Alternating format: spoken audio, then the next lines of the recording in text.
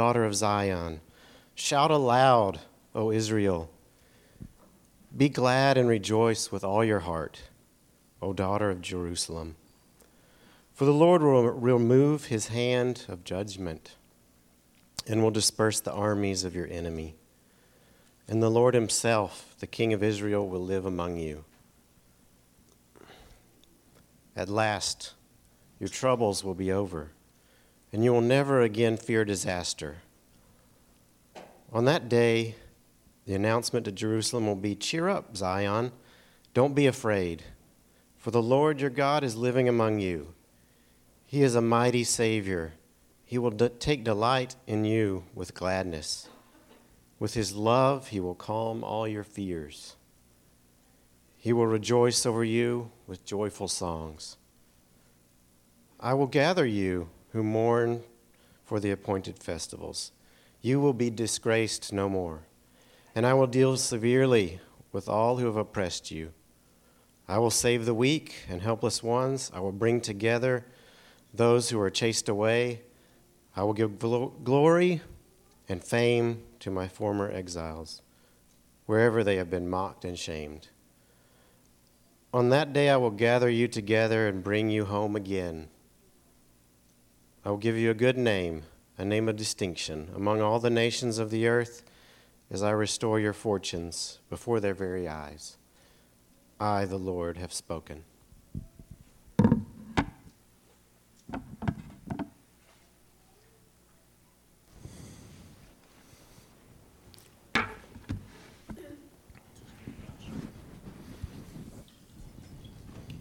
It's at this time I probably should walk out of the building. I've been absent for the past 2 times that Greg has preached, but he's been absent when I've preached. No, I am so blessed to know that our brother is here to bring us a word. Father, we just thank you for Greg and his preparedness, his love for you. We ask right now that you bless him with an understanding of what you want to be said. And we ask that we will be given the courage to obey it. Thank you, Father. In Jesus Christ's name, amen. Amen. Good morning.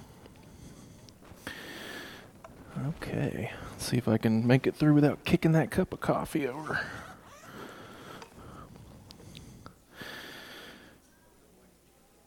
Yes, and there it is, but the table.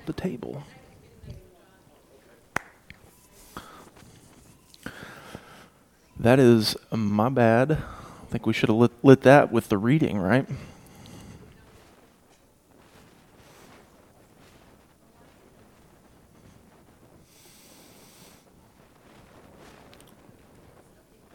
So, we're going to relight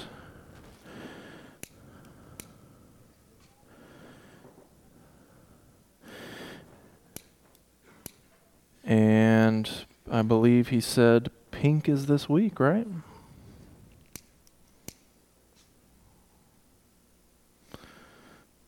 And this week,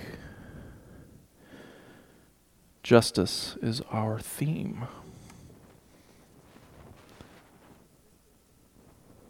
Got it. No fire hazards here.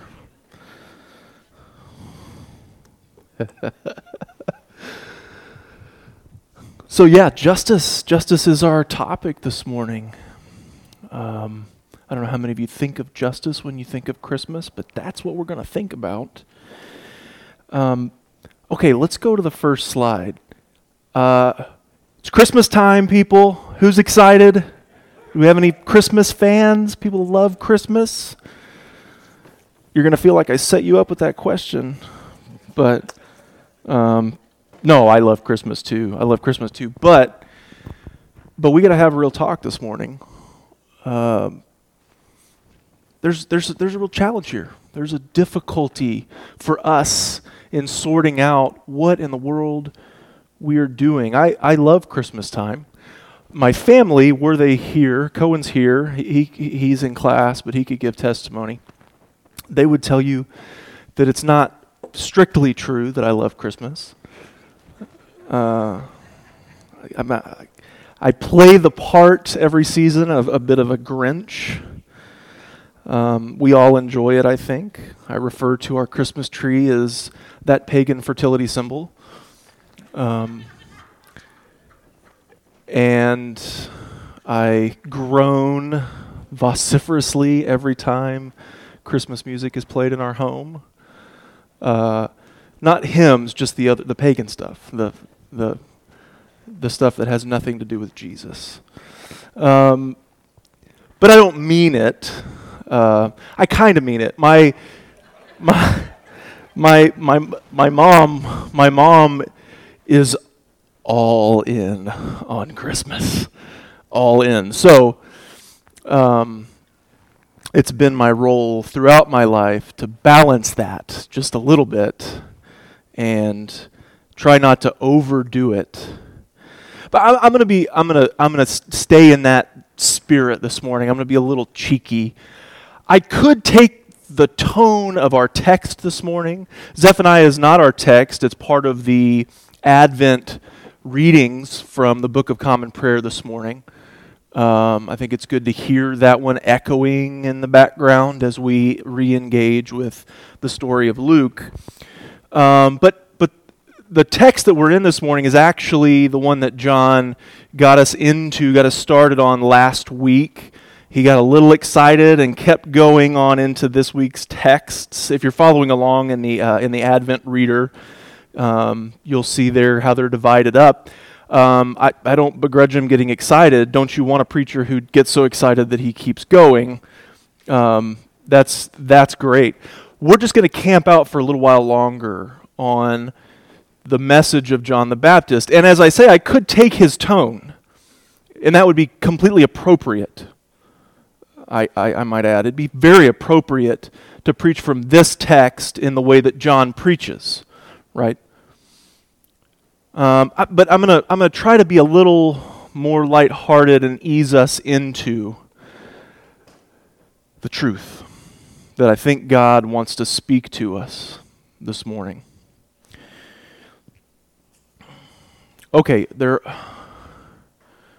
are no young children in here, right? I'm going to talk about, young children? If I talk about top secret Santa information, is that a problem for anybody back there? Are we all on the same page, Mom? Okay. If you're listening to the podcast later on in the car, you may want to skip ahead a little bit at this point. So part of the struggle, I think, with Christmas is that we do a lot of stuff and we love a lot of stuff during Christmas that really has nothing at all to do with the story we're here to remind ourselves of this morning. When we were in Peru, it was necessary for us to debunk that particular myth about the chimney and whatnot.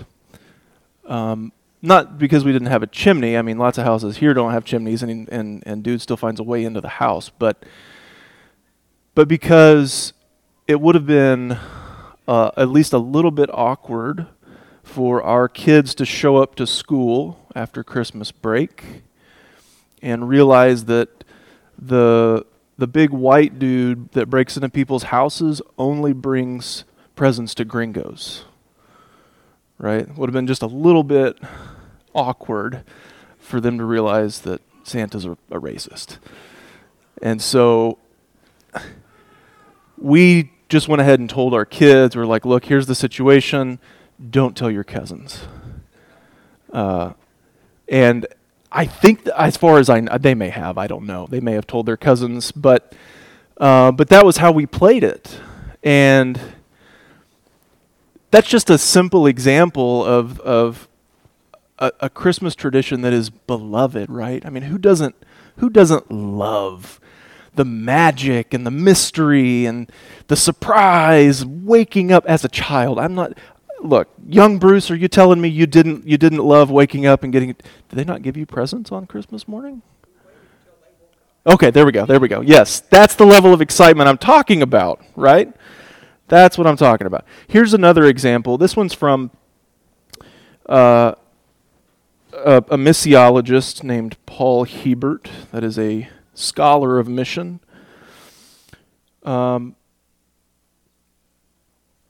This is the first paragraph of a book called Transforming Worldview.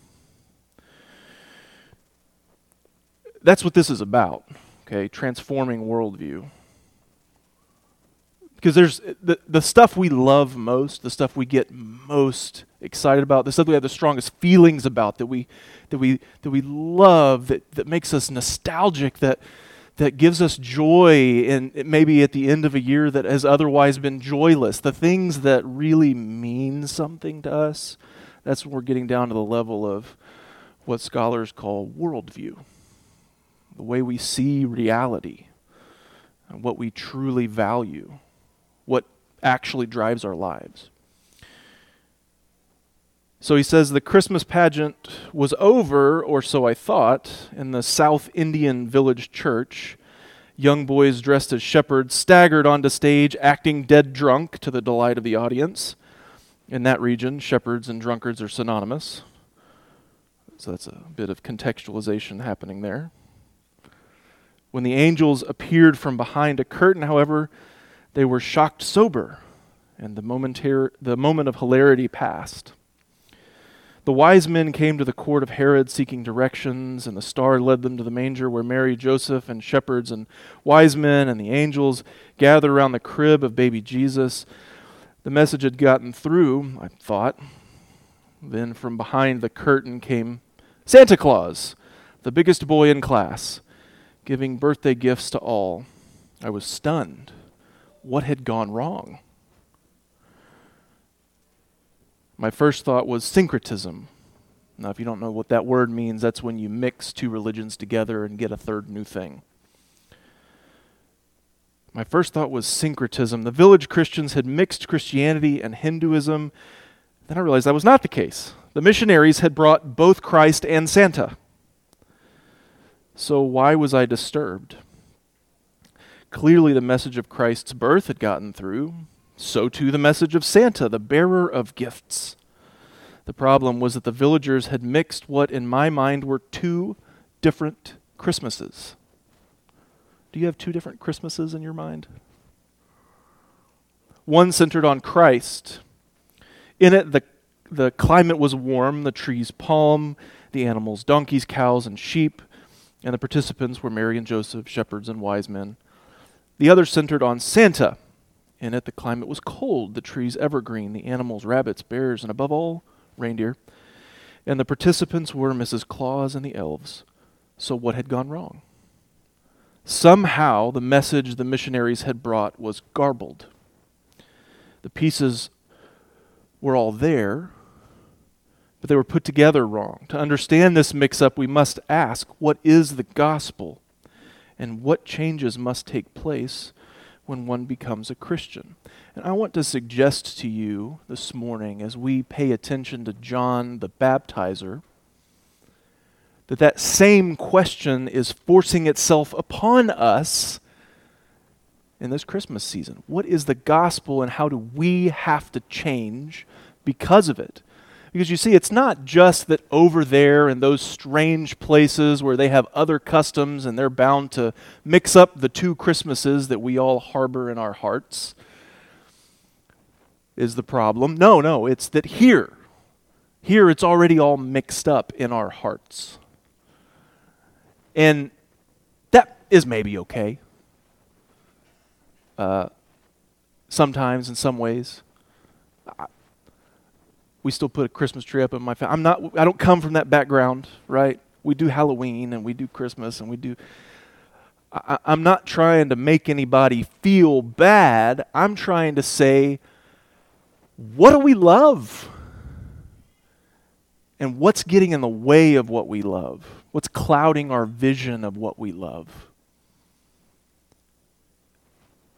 What then should we do? That's from our text. Okay, so it's Christmas, but go to the next slide. It's also Advent. It's also Advent, church. When Hebert says 2 Christmases, I think he actually means there's Christmas and there's Advent in our culture these days. You can have Christmas without Advent. I think that's obvious. Just drive around town. Now, how many of you did not grow up lighting candles and using Advent readings? And okay, me neither, right? This is relatively new in our family, that we've sort of come alongside the great tradition of Christianity and said, no, you know what? That calendar helps us think about this problem.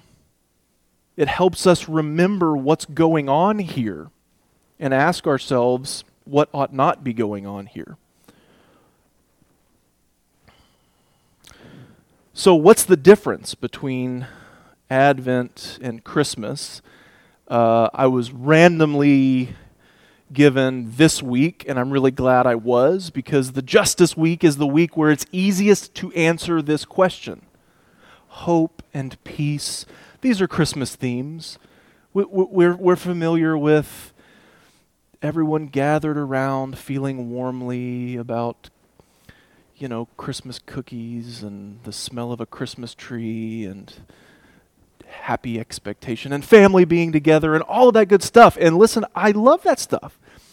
In fact, in our culture, given how prone to workaholism we are and how bad we are at taking breaks and how terrible we are at spending time with our families, especially our extended families, well, it's no surprise to me that our fondest memories in life are all tangled up with these moments when we're free of all of the nonsense and spending time with each other and giving gifts to each other, reminding each other that we actually do love each other and that we want to be together. Of course, that is wonderful.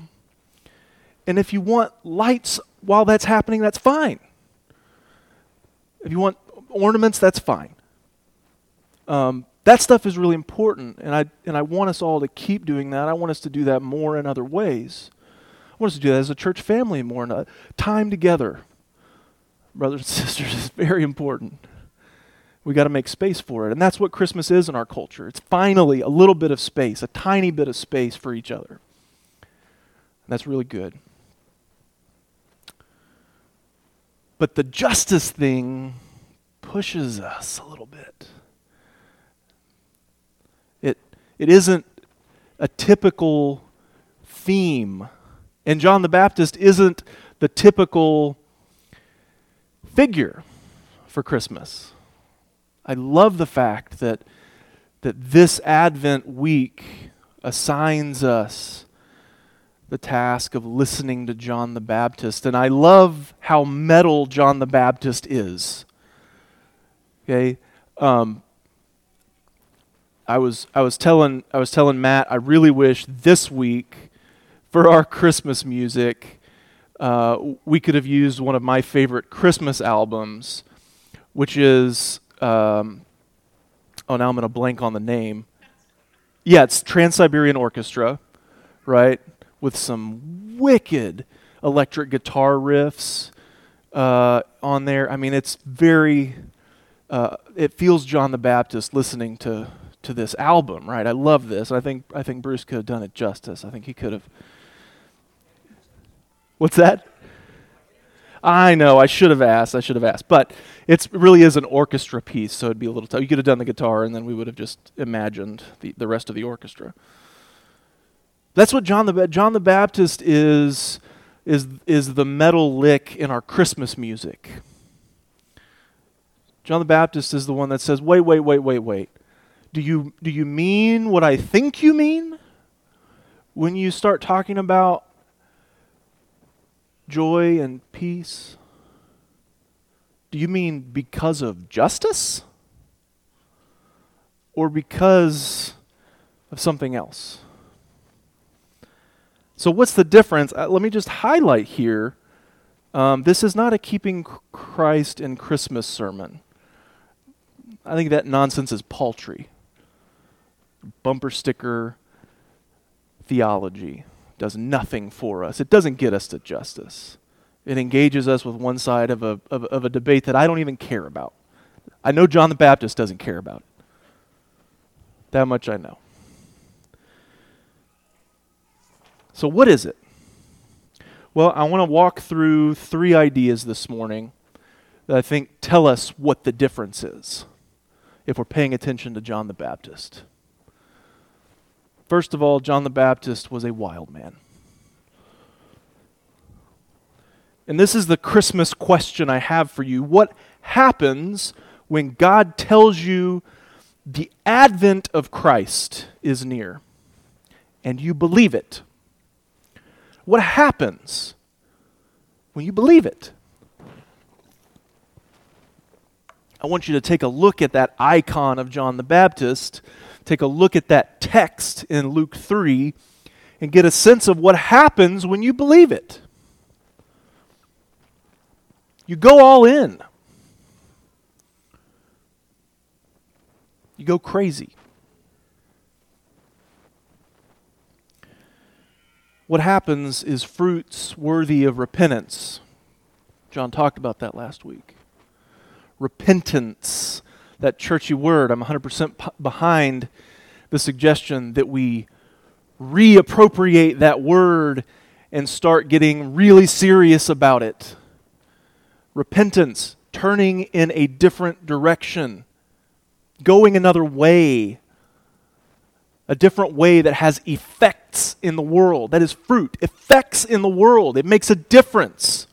It's not just I think different thoughts, I feel different feelings, I have different loyalties. No. It is turning your life toward the kingdom of God. That's repentance. It's saying if the king is here, game over. It's saying, what then should we do? Effects in the world is about doing something, is about living a certain way. It's about being a lifestyle that says, I actually believe in the advent, in the coming of the Messiah of God. I actually buy it. I'm in. It's going to make me look like a fool, but I'm in. It's going to make me a little out of sync with the rest of the culture that's interested in other things. At this moment, interested in other Christmas things. Not Advent things. Here's an example of what that looks like. When you start thinking about justice in the Christmas context and not the Advent context, what that looks like is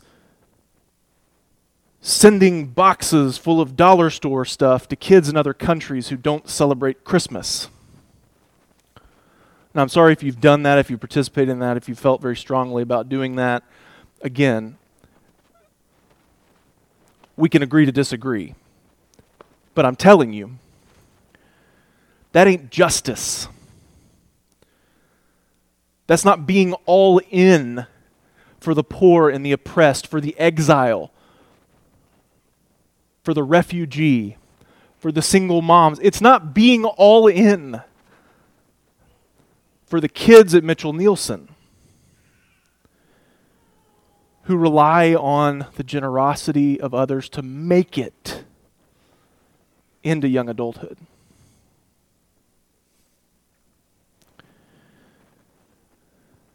Justice, Advent justice, is not your conscience telling you, you know what, Tiny Tim's not going to have a good Christmas, and the end of that movie is very important, so I'm going to make sure that some kids get some stuff this year.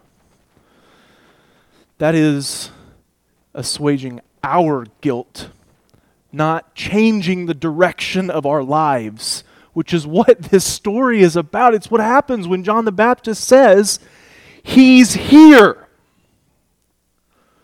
He comes. And you believe it.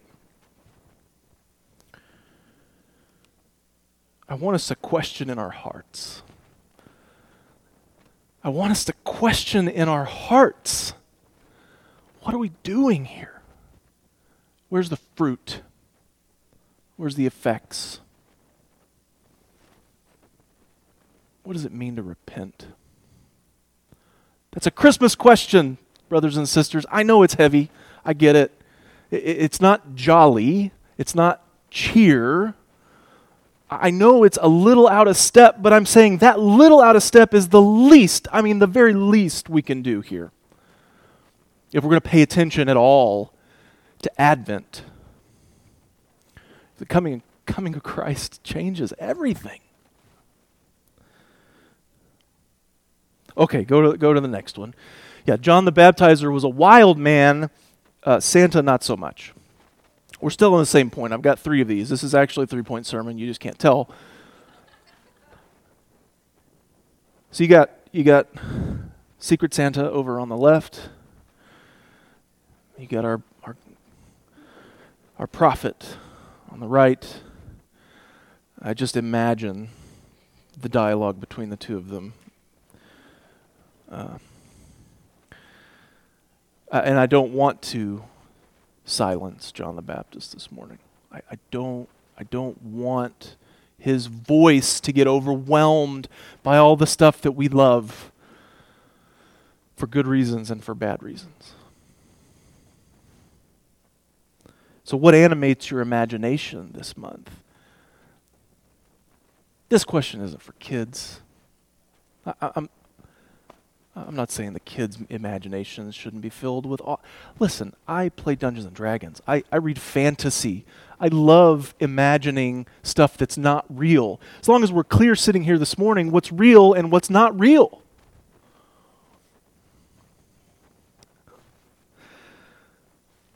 Why are you filled with expectation?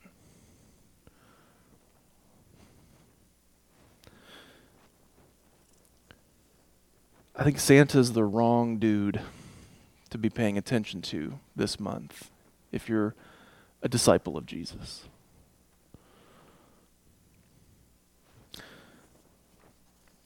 One more on this wild man.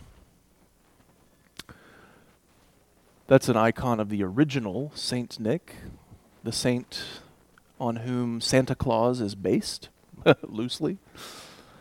Nicholas of Myra on the southwestern coast of Asia Minor, what's Turkey today, right there on the Mediterranean. Yes, he was a dark-skinned man, just like John the Baptist and Jesus. And I think that he's a way more interesting Saint Nick for Advent. So John the Baptist, the baptizer, I should say, he says, bear fruits worthy of repentance. And I think old Saint Nick does just that. Now, what we have are legends. The most popular legend is that Saint Nick punched a heretic at the Council of Nicaea. Supposedly Arius, okay? Just a small aside here on theology and history, right? Arius is the father of the original heresy, called Arianism after him, that boils down to Jesus is not fully divine, not fully God. Which is a Christmas question, by the way. Is that incarnation truly God and truly man? Arius says no, but he wasn't at the Council of Nicaea personally, so he didn't get punched by St. Nick. There's got to be a kernel of truth here. The man had a reputation. He was confrontational, much more like John the Baptist. And so there are these memes that go around and say like punch a heretic for Christmas. I can't get behind that. Because I believe in Jesus' nonviolent way. But I like the reminder that Saint Nicholas is sainted for different reasons than being jolly and having a belly full of jelly or whatever. The other legends, we don't have, any historical documentation of any of these things, but the other legends are pretty interesting. One of those that may be related to, it's hard to know in which direction, but may be related to our Christmas practices of giving gifts, is that he came to know of a family that was in poverty with 3 daughters who, because of their extreme poverty and because they didn't have any marriage prospects and therefore no dowry coming, their father had no dowry and therefore they had no marriage prospects, therefore no livelihood coming, were going to have to turn to prostitution. And so St. Nicholas had inherited wealth from his father, and he took that money and secretly put it into their house. Some legends say threw it through a window. Some say he stuck them in their stockings while they were hanging to dry. That may be an embellishment later to make it line up with Christmas. Who knows? But again, the kernel of truth is this is a man who understood what poverty does to young women and said, it's not my money, it's your money. Another legend is that he intervened personally, took the sword out of the headsman's hand when condemned men were about to be executed. The church's battle with capital punishment is very ancient. That's a Christmas story. That's a Christmas story. Stand between the executioner and the condemned. I think St. Nicholas says to John the Baptizer, I'm on board. Let's do this. That's why the church remembers him.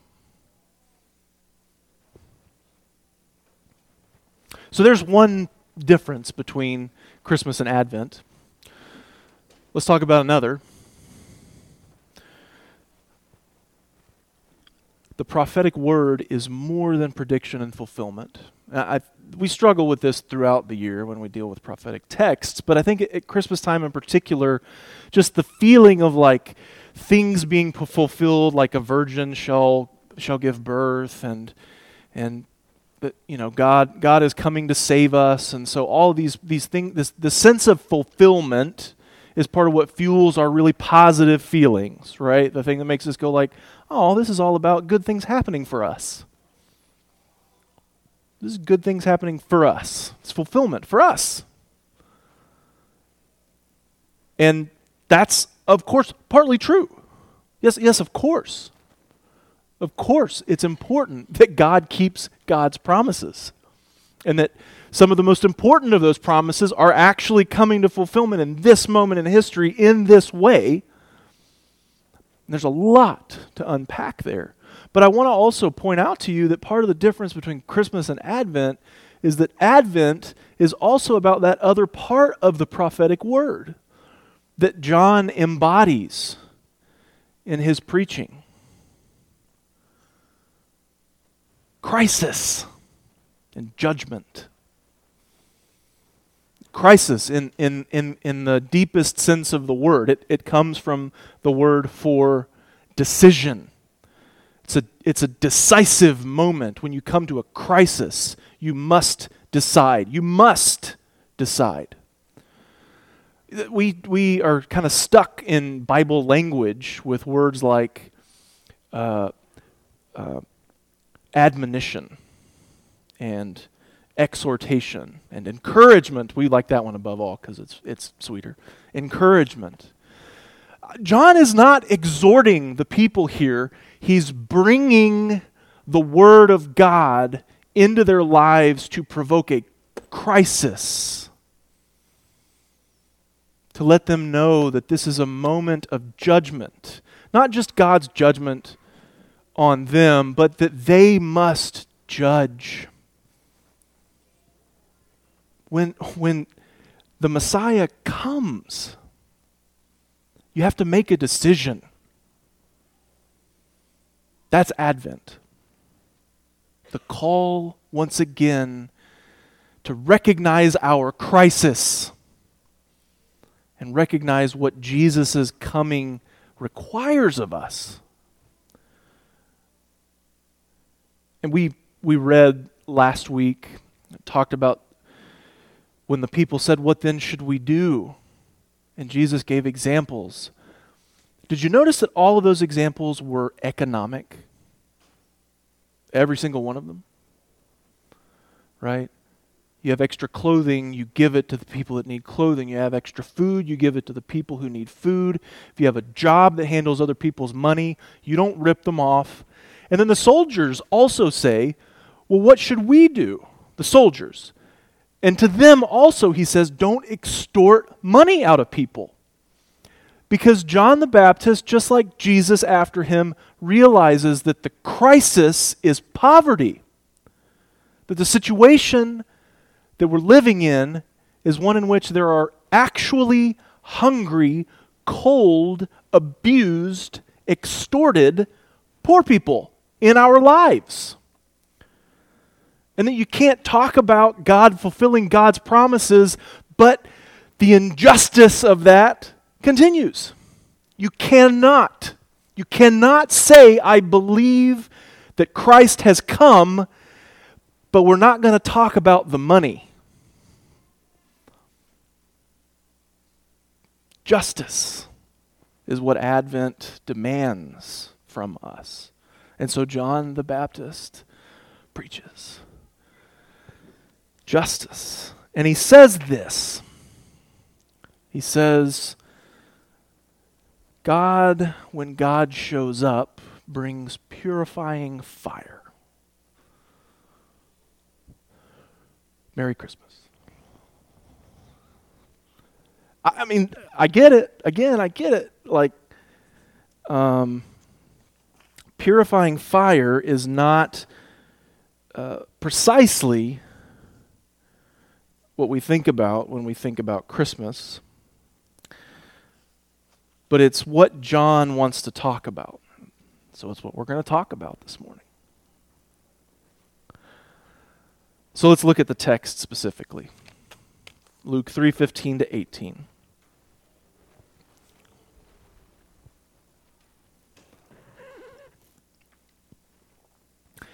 As the people were filled with expectation, Advent expectation, and all were questioning in their hearts concerning John whether he might be the Messiah, because at least somebody's talking about justice for once. John answered all of them by saying, I baptize you with water, but one who is more powerful than I is coming. I am not worthy to untie the thong of his sandals. He will baptize you with the Holy Spirit and fire. Now, that passage has been conscripted into all kinds of arguments about baptism and baptism of the Spirit and spiritual gifts and all kinds of stuff. I just want to commend to you very simply this morning that the rest of the passage tells us what he's talking about. His winnowing fork is in his hand to clear his threshing floor and gather the wheat into his granary. Now keep in mind, this is not a change of subject. We have very firm categories about what's fruits and what's vegetables because of the pyramid. You remember the pyramid? Okay. Grain is fruit. That is, it's what the plant produces. Bear fruits worthy of repentance because God is about to gather it all in and say, what is worthy of the kingdom of God? And he's going to burn the rest of it.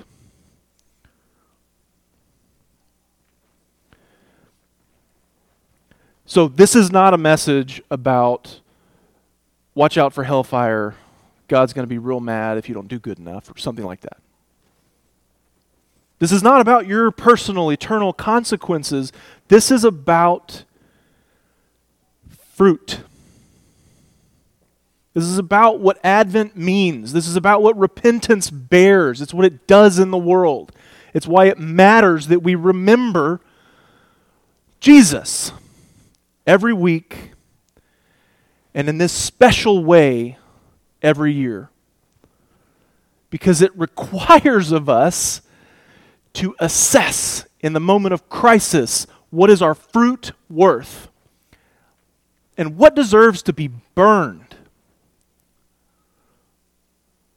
Which parts of our lives as a church family, which parts of our practices, what habits, what loves are not worthy of the coming of Christ? The chaff he will burn with unquenchable fire.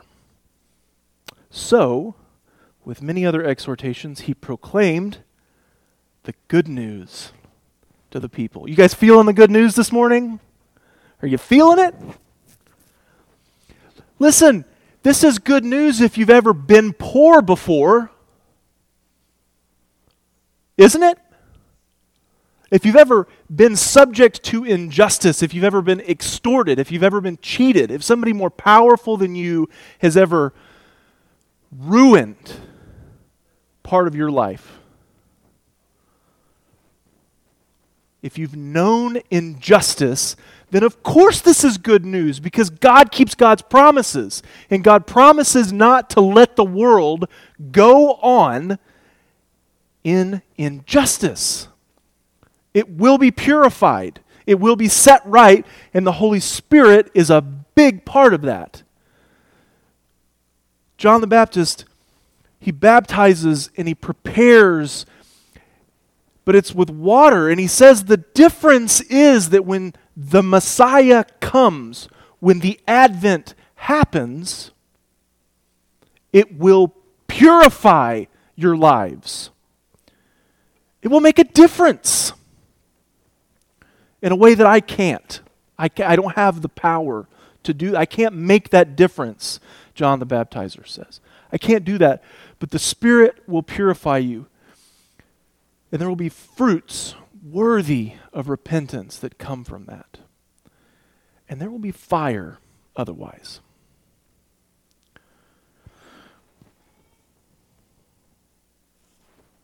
Okay, last piece.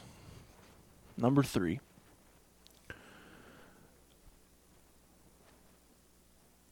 Christmas is not a rehearsal of Christ's coming. Advent is a rehearsal of Christ's coming. And this rehearsal is very important. I want to look at 3 dimensions of this: the past, the present, and the future.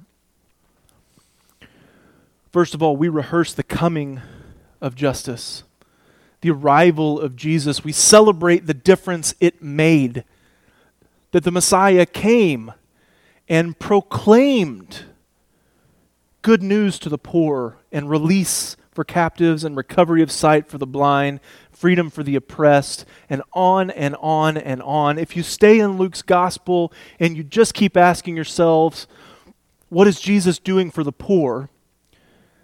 You will be constantly answered by the text. It's everywhere. We remember that justice came in bodily form, that the justice of God was incarnate among us and showed us what it looks like to live as a just human being, showed us what it means to be just. He came and showed us. We also rehearse the waiting of the just. Not just waiting, right? But waiting justly. Our current moment. There's waiting, which I think a lot of the church does. I think a lot of us are waiting around. And there's waiting justly. There's exercising justice as we wait for his return, his coming.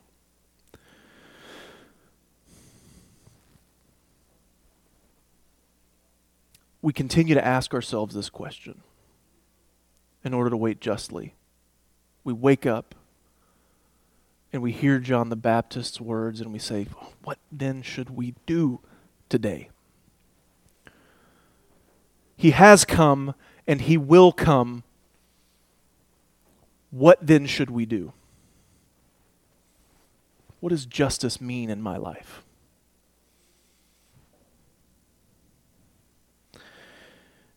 And then we rehearse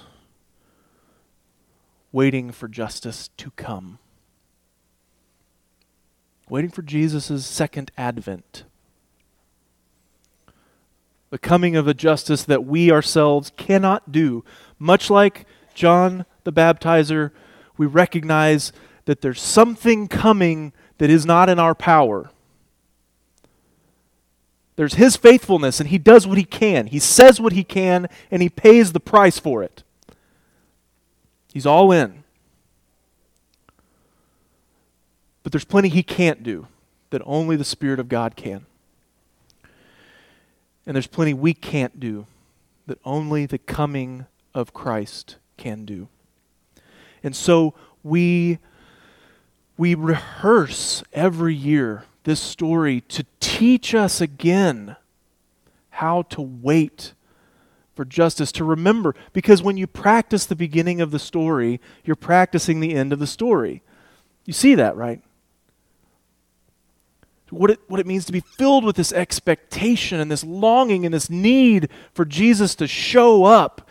That is our life, brothers and sisters. That's what we're practicing. Not just celebrating the past, not just bearing the burden ourselves in the present, but longing for the future that God promises, because God keeps God's promises. And so we sing our Christmas hymns. With all who mourn in lonely exile here, we sing, O come, Emmanuel. I pray God bless your Christmas with all of the warmth and joy and time together as family, that he fill you with memories, that he bring to you all of the joy that the season is supposed to hold. But I pray also that God teach us justice. That God teach us how to celebrate Christmas by practicing Advent. Amen. O come, Emmanuel.